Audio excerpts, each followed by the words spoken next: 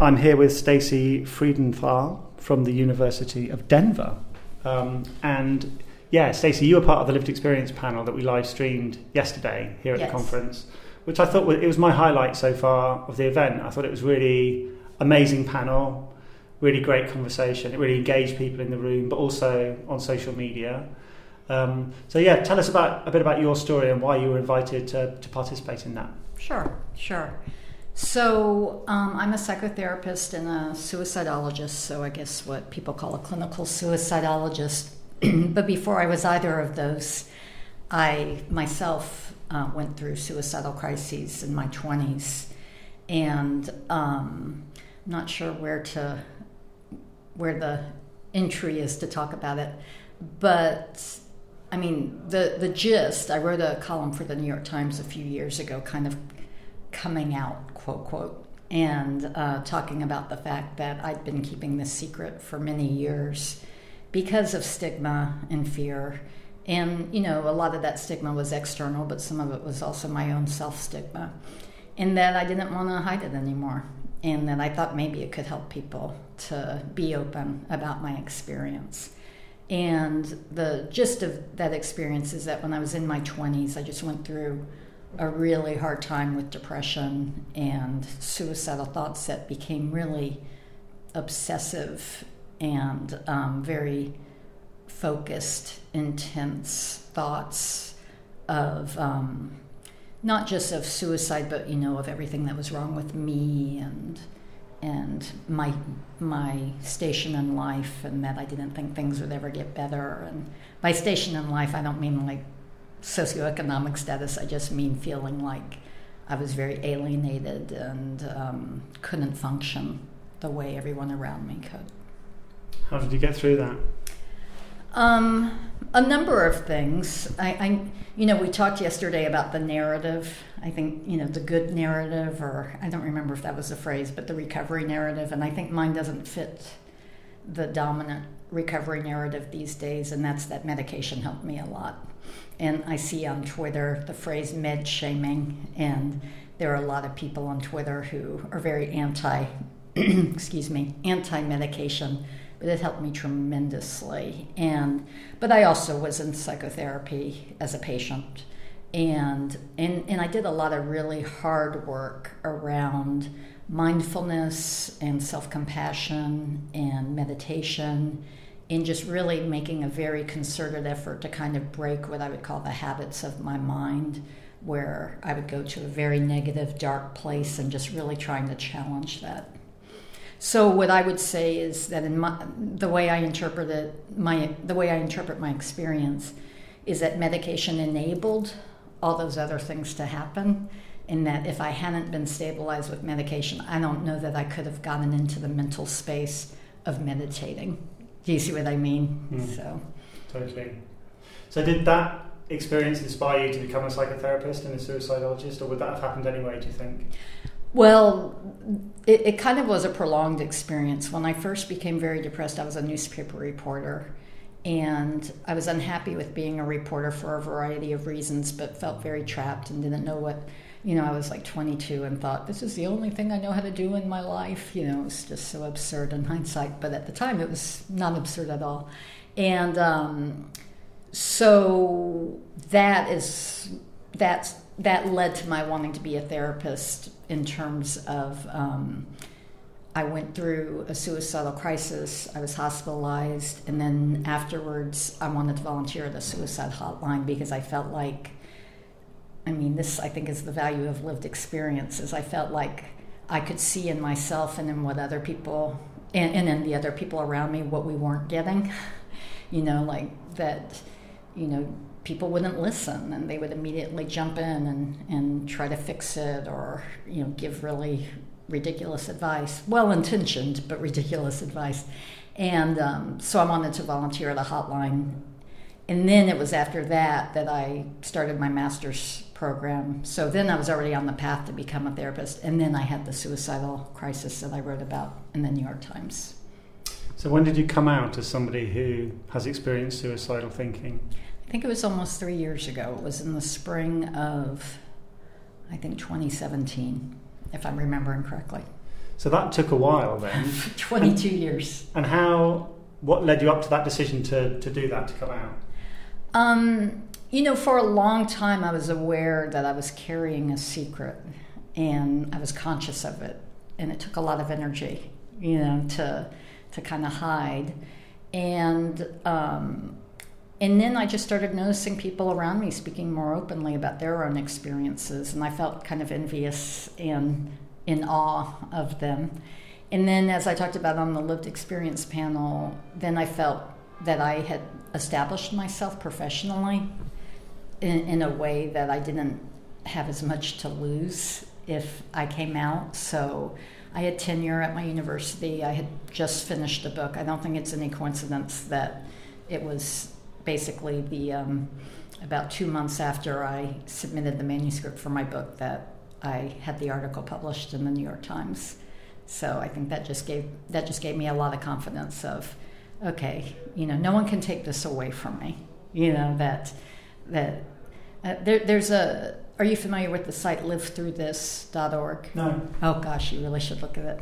It's by an American photographer where she goes around the country and takes photos and interviews people who have survived a suicide attempt.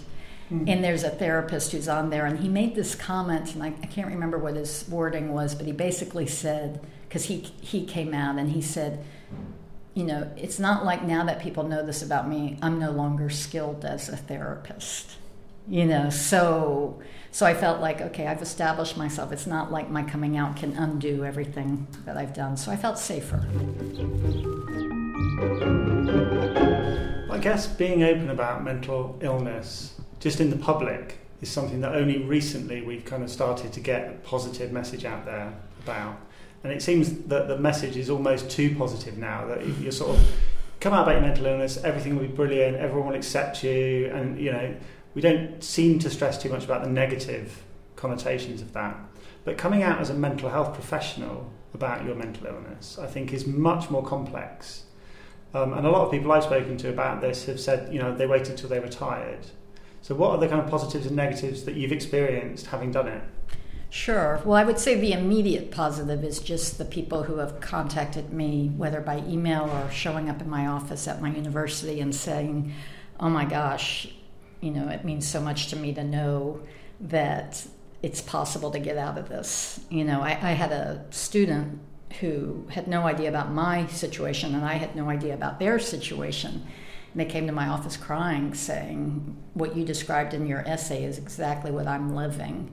And I didn't see, they said, I've been considering dropping out because I didn't think I could be a mental health professional anymore with the problems I'm having. And so, that's the immediate benefit for me, has just been, wow, this really does help people to have an example of someone who is going through or has gone through a very hard time, but still, that hasn't canceled out the possibility of success in the future as a mental health professional. Other advantages, personally, there's been advantages for me in terms of I don't have to spend that energy hiding anymore, and that just takes a lot of energy mentally to be filtering oneself. There are negatives that I would love to study, but I've thought about it and I might be accused of being biased since obviously I've come out, but I would really love to research, or for somebody to research, what the effects are for clients of a professional who discloses mental illness. You mean discloses in public or discloses particularly to a client? It could be both. I myself don't disclose directly to clients, but because I had an essay published in a major newspaper, some people had already read it, and that was why they sought me out. So then in the first session, or even on the phone in the intake, they'd say, I want to come see you because I know you'll get it, So that's obviously a very biased sample. I'm getting the people who viewed it favorably and came to see me, but there's probably a lot of people who read it and said, oh, I would never want to. I don't know, but they may have read it and thought I wouldn't want to go to her, I would want somebody who, for whatever reason, doesn't have that history. But clients and patients get it anyway, don't they? Even if they don't know, the way you respond to their description of what it's like to be depressed or to be anxious tells a lot about your experience. I think so. I mean, I remember one time I had a client where they were describing their depressive experience so painfully, and I responded in a way where I thought, that was very revealing. I just said, it's so hard, isn't it? And I said it in a way that was just very heartfelt, like they had to know that I've been there. But I have a website called speakingofsuicide.com, and I write a lot on that website about the suicidal experience, and I get really hostile emails from people. And this was part of my motivation too in writing that essay, was that I get these emails from people saying, you are not qualified to speak about suicide because you've never been suicidal. And, one of the quotes is something about you sit on your high horse, I think they said your high horse of happiness. And there's a lot of emails like that. And so it wasn't coming through in those writings that I've had those experiences until I explicitly said it. And even then I get emails from people saying, well, it must have not been that bad. You don't really know what pain is. So the good, to go back to your question, the good would be that I do think it helps people. One, it helps people studying to become mental health professionals to know that they still can be a mental health professional and to have a picture of what that can look like. But I think it also just helps in general when we're open, that then it helps kind of, like I said yesterday, it kind of helps erode stigma, the more people who talk about it. The negatives, I had some negative reactions in my family. And it actually was the opposite of what I expected. I thought I might have some negative repercussions professionally, in that my family was safe, but it kind of went in the other direction.